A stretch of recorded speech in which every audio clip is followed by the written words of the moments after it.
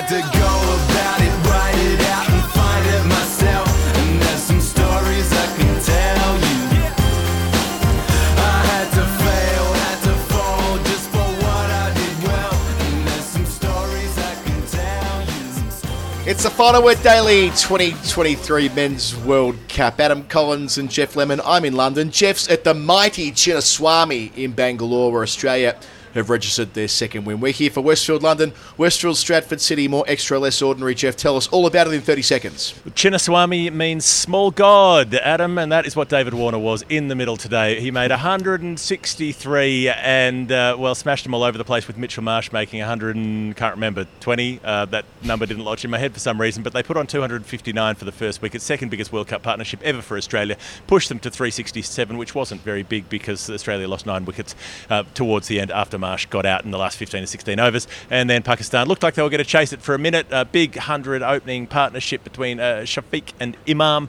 And then the wickets tumbled bit by bit. Ifty Mania almost kicked off, didn't quite. They were all at 305, lost by 62. So Australia 367 for 9. You're right with Warner, 163, Marsh 121. Record-breaking World Cup partnership for Australia, adding 259 for the first wicket. They lost 9 for 107 after that, seems to ring a bell, including 6 for 70, I think it was, in the final 10 overs. So they really were on track for one of those 400 days that everything clicked, but it didn't, which it often doesn't after a huge opening partnership, I find, Jeff, in one-day cricket, that if you really nail your first 30 to 35 overs, it's rarely the case that you stick the landing. But that was fine because they had plenty, and they held their nerve with the ball, and Zampa was the key to all of that, picking up Babar Azam, Iftikhar, just when it looks like he was going to tee off and maybe even win the game for Pakistan, which would have been a record-breaking chase, and Rizwan as well, 2 of the 3 leg before wicket. He bags his second fourfer on the trot, back in business. So are Australia. They were 10th at the start of the week. They're 4th now. They've got the Netherlands next, and they have the chance to really work their way through the middle part of the competition. Yeah, you spoke on the show yesterday about that friend who calls you up and you know that you're going to make some bad decisions. Sometimes the big opening partnership is like starting in the afternoon. You're like, oh, you know what would be a great idea? Why don't we start at 2 p.m? And you have a great, like the first few hours, terrific. Everything's going really well. And, by about 9 p.m. that night, things are not going anywhere near so well. The back half doesn't necessarily. It suffers when the first half is too good. That's all. Sometimes that's the case, right? And also, there were some things that were understandable about it. Okay, so it's the 34th over when Mitchell Marsh gets out. And I thought Australia, rightly, they say, okay, let's send in Glenn Maxwell just to see if he can accelerate the innings. He tries to hit a 6 first ball and is out for a golden duck. Very, very Maxwell areas. There was just a moment where I thought, I was doing the description at the time, and I thought, I didn't say it, but I thought, you've got one ball to come in the Shaheen Shah Afridi over. Maybe just see this one out. Just see this over out and attack from ball 2. And he says, no, I'm Glenn Maxwell, I'm going to hit this for 6, and was caught down the ground. So suddenly 2 in 2. Shaheen's on a hat-trick after they've been absolutely smashed for 259 in 34 overs. Yeah, one of 2 times he found himself on a hat-trick, Shaheen, who didn't bowl between overs 7 and overs 34 or something like that, which I thought was a huge misstep. And I was actually listening to your commentary of the Maxwell wicket, and you and I, our brainwaves are linked in so many ways with how much work we do together. I thought the same thing. Glenn, knock this on the head. He's just taken a wicket. Go the other way. But I actually admire the fact that he tried to swing at ball 1 because he's promoted for that very reason. In a way, what I was surprised by was Stoinis not walking in next. Like, what's the point of having a go at accelerating and trying to go 400 just for one ball? I kind of get that Smith would have already had the pads on and they're not anticipating losing 3 wickets in an over and all the rest of it. But still, that did strike me as odd that they didn't kind of stick with the bit, having done so well. Let's go to the top of the list and deal with Warner and Marsh here. Please. Marsh has gone on a wonderful run. He turned 32 today on his birthday. I'm not sure how many times batters have made World Cup hundreds on their birthday. I did ask Phil Long, didn't get back to me.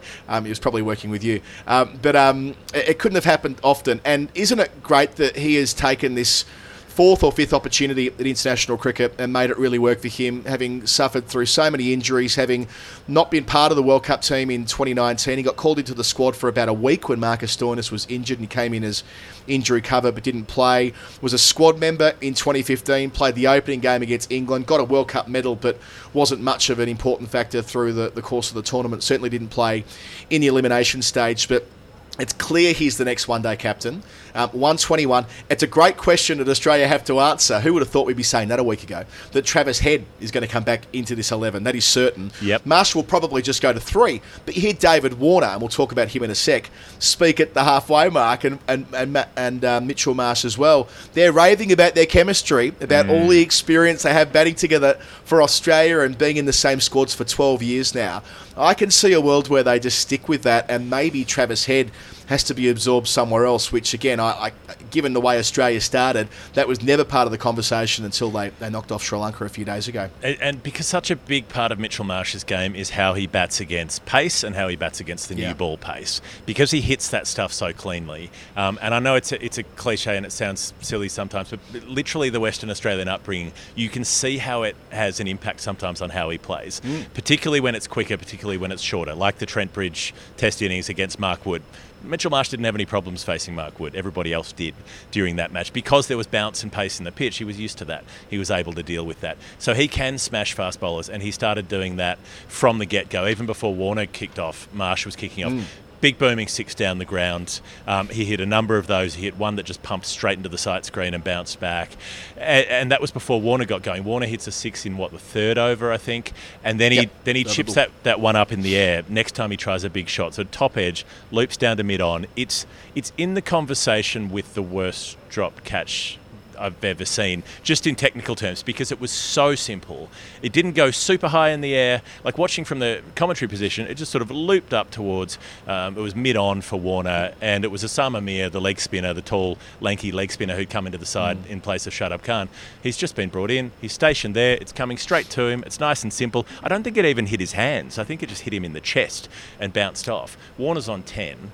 And I know you can say, well, okay, he made a score because he got dropped, but from then until there was another half chance on 105. So between 10 and 105, he middled everything. He hit the ball so sweetly. He smashed the living shit out of it, if I can use a poetic term.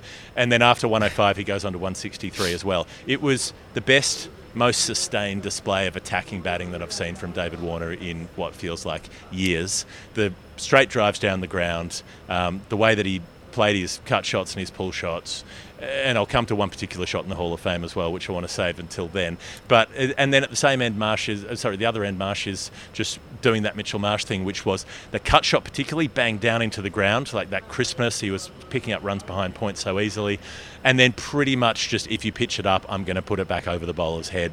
So simple, so straightforward, but because he hits the ball with such power, he was able to do it. It was just thrilling fireworks stuff through that first 30 overs, first 25 until they started to slow down a bit.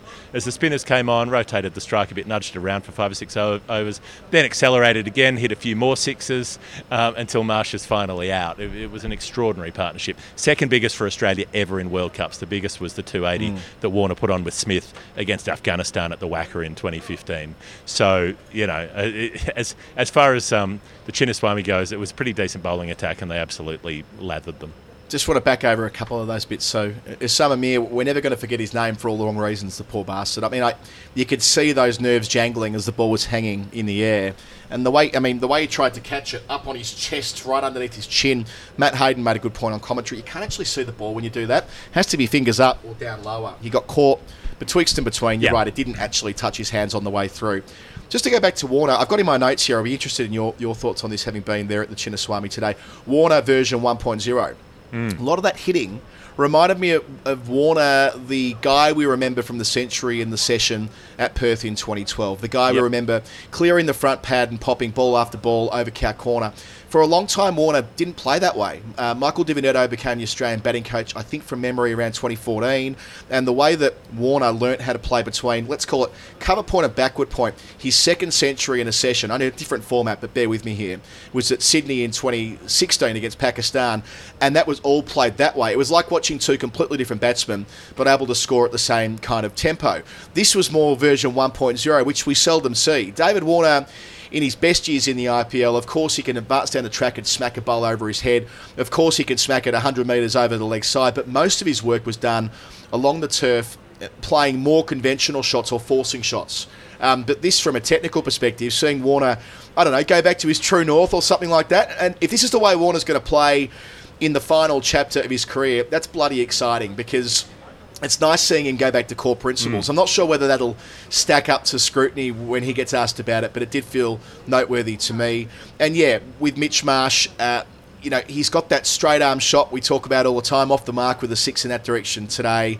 I think he does do his best work when the field's up. I think he's liberated by knowing that he's not going to get caught on the fence, and the fact that he could keep going all the way through, hit 9 sixes as well. It stood out to me that Australia hit, 18 sixes between that pair and 19 all up. Pakistan, who came pretty close, didn't hit a 6 between the 14th over and the 36th when Iftika hit a couple of balls. So a different kind of approach to compiling a big score, 672 runs made on the day. But the drop of Warner, noteworthy, but the way he made the most of it, and has picked up a little groin niggle along the way. He said on television when named player of the match that it was just a cramp thing, so he should be fine for their next game. But they play the Netherlands next, Jeff, and I know we're jumping ahead a bit here, but they've gotten through that tough bit playing India and South Africa first up, and provided South Africa make the semi-finals, that actually won't affect Australia, losing those two. They've got to win these games. Other sides that are vying for positions, let's call it 3 and 4.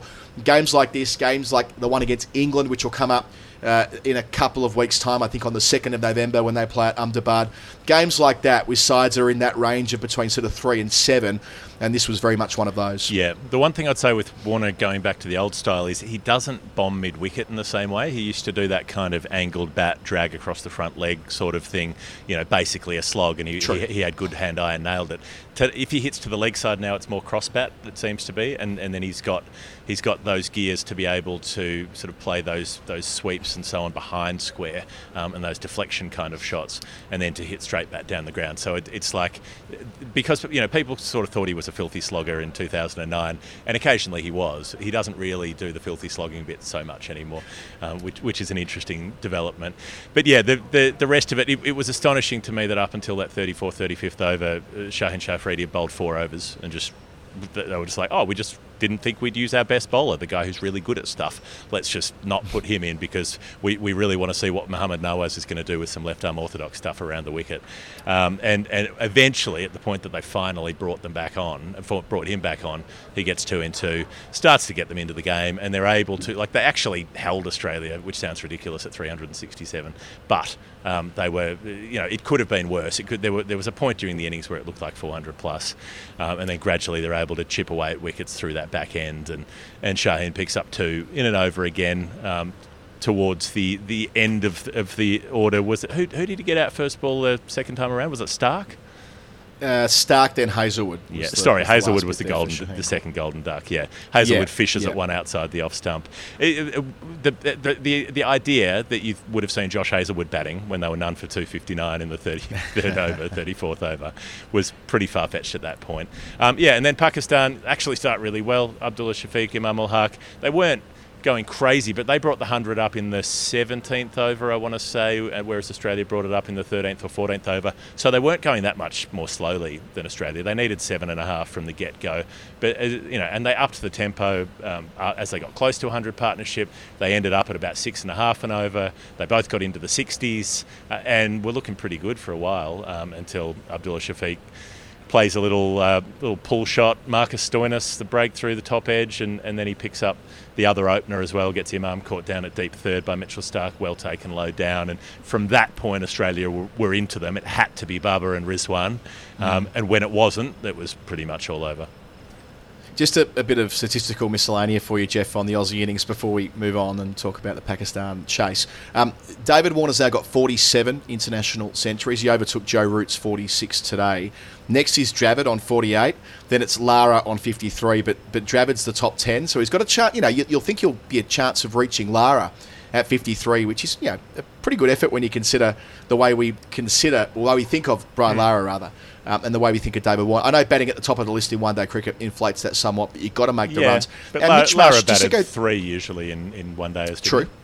True. And just on Marsh and his record recently, so this year alone, the century at the Chinnaswamy, 96 against India at Rajkot a couple of weeks ago, 81 from 55 balls at Mumbai back in March, 71 against South Africa in double time at Johannesburg and the half century against Sri Lanka. So he's really clicked at this level. His overall average of 34 or something like that is pretty good, not bad at one-day level, but it's been what he's done in this opportunity, in this era of Mitchell Marsh, when he stopped being a number 6 and more went, into the top 3 consistently. Well, just on the chase, I'll give you a couple of stats miscellanea bits as well, because I just wrote a piece on this for the paper. David Warner now 7th all-time for World Cup runs. He's 5 runs shy of Brian Lara, so he'll catch Lara in this tournament. Oh, nice. Of the other 6 ahead of him, they've got top 3 being Tendulkar, Sangakkara, Ponting, or not in that order. He's got Kohli and Rowett are both within about 70 runs of David Warner for World Cup runs. So they're all in a pack together, seeing who can do what during this World Cup.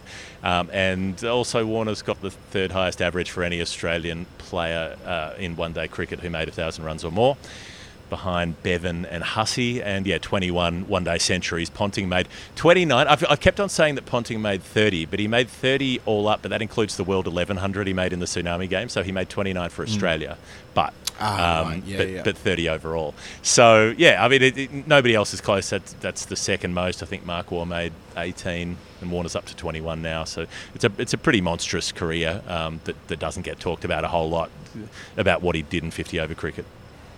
Yeah, I suspect in hindsight it will an awful lot more. Just on that chase, so they put on 134 for the first wicket, and that's broken at the start of the 22nd over by Stoinis. And I love the response from Stoinis, flexing the arms. I don't know what Stoinis was saying exactly, but whatever it was quite demonstrative. And getting Imam in his second over for 70 with that ill-considered. It's probably the first mistake Imam made. I know he was dropped at mid-wicket by Cummins, but an uppercut down to deep third didn't feel like the right shot. So they fall in relatively quick succession. But I just want to say credit to Pat Cummins here. He made good changes at good times tonight. Stark wasn't at his best. He did keep the streak going. That the penultimate wicket gave Stark, got him in the book, which he's done in every World Cup game. Hazelwood we'll talk about in a sec, but the changes that he made, getting Stoinis both into the attack and then out of the attack again, getting Zampa back on for the match-up, wanting Zampa to bowl to Babar Azam, and then getting him caught at mid-wicket by Cummins 2 balls later, having already dropped the catch. Cummins is moving these chess pieces. A guy who's taken 2 wickets in 2 overs. He's like, right, that's not our plan. We don't want Stoinis bowling to Babar Azam. We want the spin of Zampa. Got to get him out of the attack, even though it feels counterintuitive, and that pays off second ball, and it's him taking a diving catch to remove his opposing number. So that felt like a significant turning point. It was still kind of game on with Saul Shakil, who I thought batted really nicely, hit 5 boundaries out of his 30, but Shakil falls to Cummins himself when bringing himself back, second ball back into the attack, finds the top edge from a pull shot that wasn't quite. Stoinis running back with the flight. Another excellent bit of fielding after Australia did drop a couple early on. Sean Abbott, the sub, on the rope, which cost them 6 runs and a wicket, and the catch that Cummins put down also inside the power play. But they made up for it later, and Cummins, who picked up, I think, 2 or 3 wickets himself, all told. And as for Josh Hazlewood, his economy rate today is 3.7 in a match where the going rate was about 7 and over, so nearly twice as effective as anyone else on that measure. It was only right that he got into the book at the end, because that power play, going back to the very start, nearly got off the rails for Australia. None for 40 after 5. All the runs were coming at Stark's end, a little bit like that Sri Lanka game that we did a few days ago. One end was heavy, very heavy scoring, one end wasn't. But Hazlewood just kept the clamps on to an extent, which gave Australia enough scoreboard pressure to apply later on. So, Hazlewood was best of the bowlers in the sense that he kept it tight with 1 for 37. And Zampa, what a time to get back to full fitness. Cummins referred to him as Lazarus in his interview after play. Apparently, Zampa's been in bed for a week with this ongoing back complaint, but got himself up today, the 3 key wickets. And, if we were doing votes, Zampa's probably getting, at least one. I don't know whether he overtakes Mitch Marsh, but, Warner and Marsh for their partnership, but Zampa and Hazlewood brilliant as well. Yeah, basically Warner and Marsh put on so many runs that Australia were able to have some bad patches and were able to absorb some good partnerships. And then just a word for Iftikhar Ahmed, God love him, so good to watch. He was 2 off 8 balls at one point, then suddenly he was 24 off 18, hit 3 sixes, hits 2 off Cummins, both beautiful clips off the pads, the timing, one way behind square, one in front of square. And then was it Stoinis who he baseballed down the ground, took it off the top of the bounce. Incredible. He's such a weathered looking dude. It's like he's been left out on the deck of a ship for several decades. He's like the old man in the sea, Iftikhar Ahmed, who's apparently still in his 30s. God knows how. Those numbers don't add up, but his numbers when he decides to just start smoking sixes do add up. And just for a bit, it was like, okay, well, they need about 120 from about 80 balls here. That gap's not too big. Like, two massive overs somewhere along the line, and you pretty much close that gap up. And with Mohammad Rizwan out there with him, who was like 37 off 34 at that point, I was like, okay, they actually could do this. They could run this down. And had he stayed out there another 4 or 5 overs, maybe it would have happened. It didn't end up happening. Zampa comes into play with those LBWs and so on. But, for a minute there, it was fun to dare to dream. Yeah, I was thinking, if Iftikhar Ahmed faces 40 balls, they're probably most of the way there, but he faces 20. And Rizwan, I was doing the Guardian coverage and I couldn't help but reflect upon Karachi last year, the game we did together, and, on that occasion, hits a century in 2.5 hours after Babar Azam batted for 2 days for 195. He's got that ability to go very quickly when he needs to, but yeah, it wasn't to be. And they fell away towards the end. I thought they were going to play some net run rate cricket for a while, but 305 all out, they don't do too much damage to their overall record, Pakistan. But they absolutely need to win against Afghanistan. They have the shorter break. I think their next match is on Monday against Afghanistan. So Pakistan, who won the first 2 games, so they're in a slightly better spot than Australia to begin. But now, having dropped to, beaten badly by India on Saturday, and after the break, 6-day break, the longer break, losing to Australia, they have to get back on track effectively straight away, or they'll fall foul of the net run rate problems that we've been discussing every day. Hall of Fame?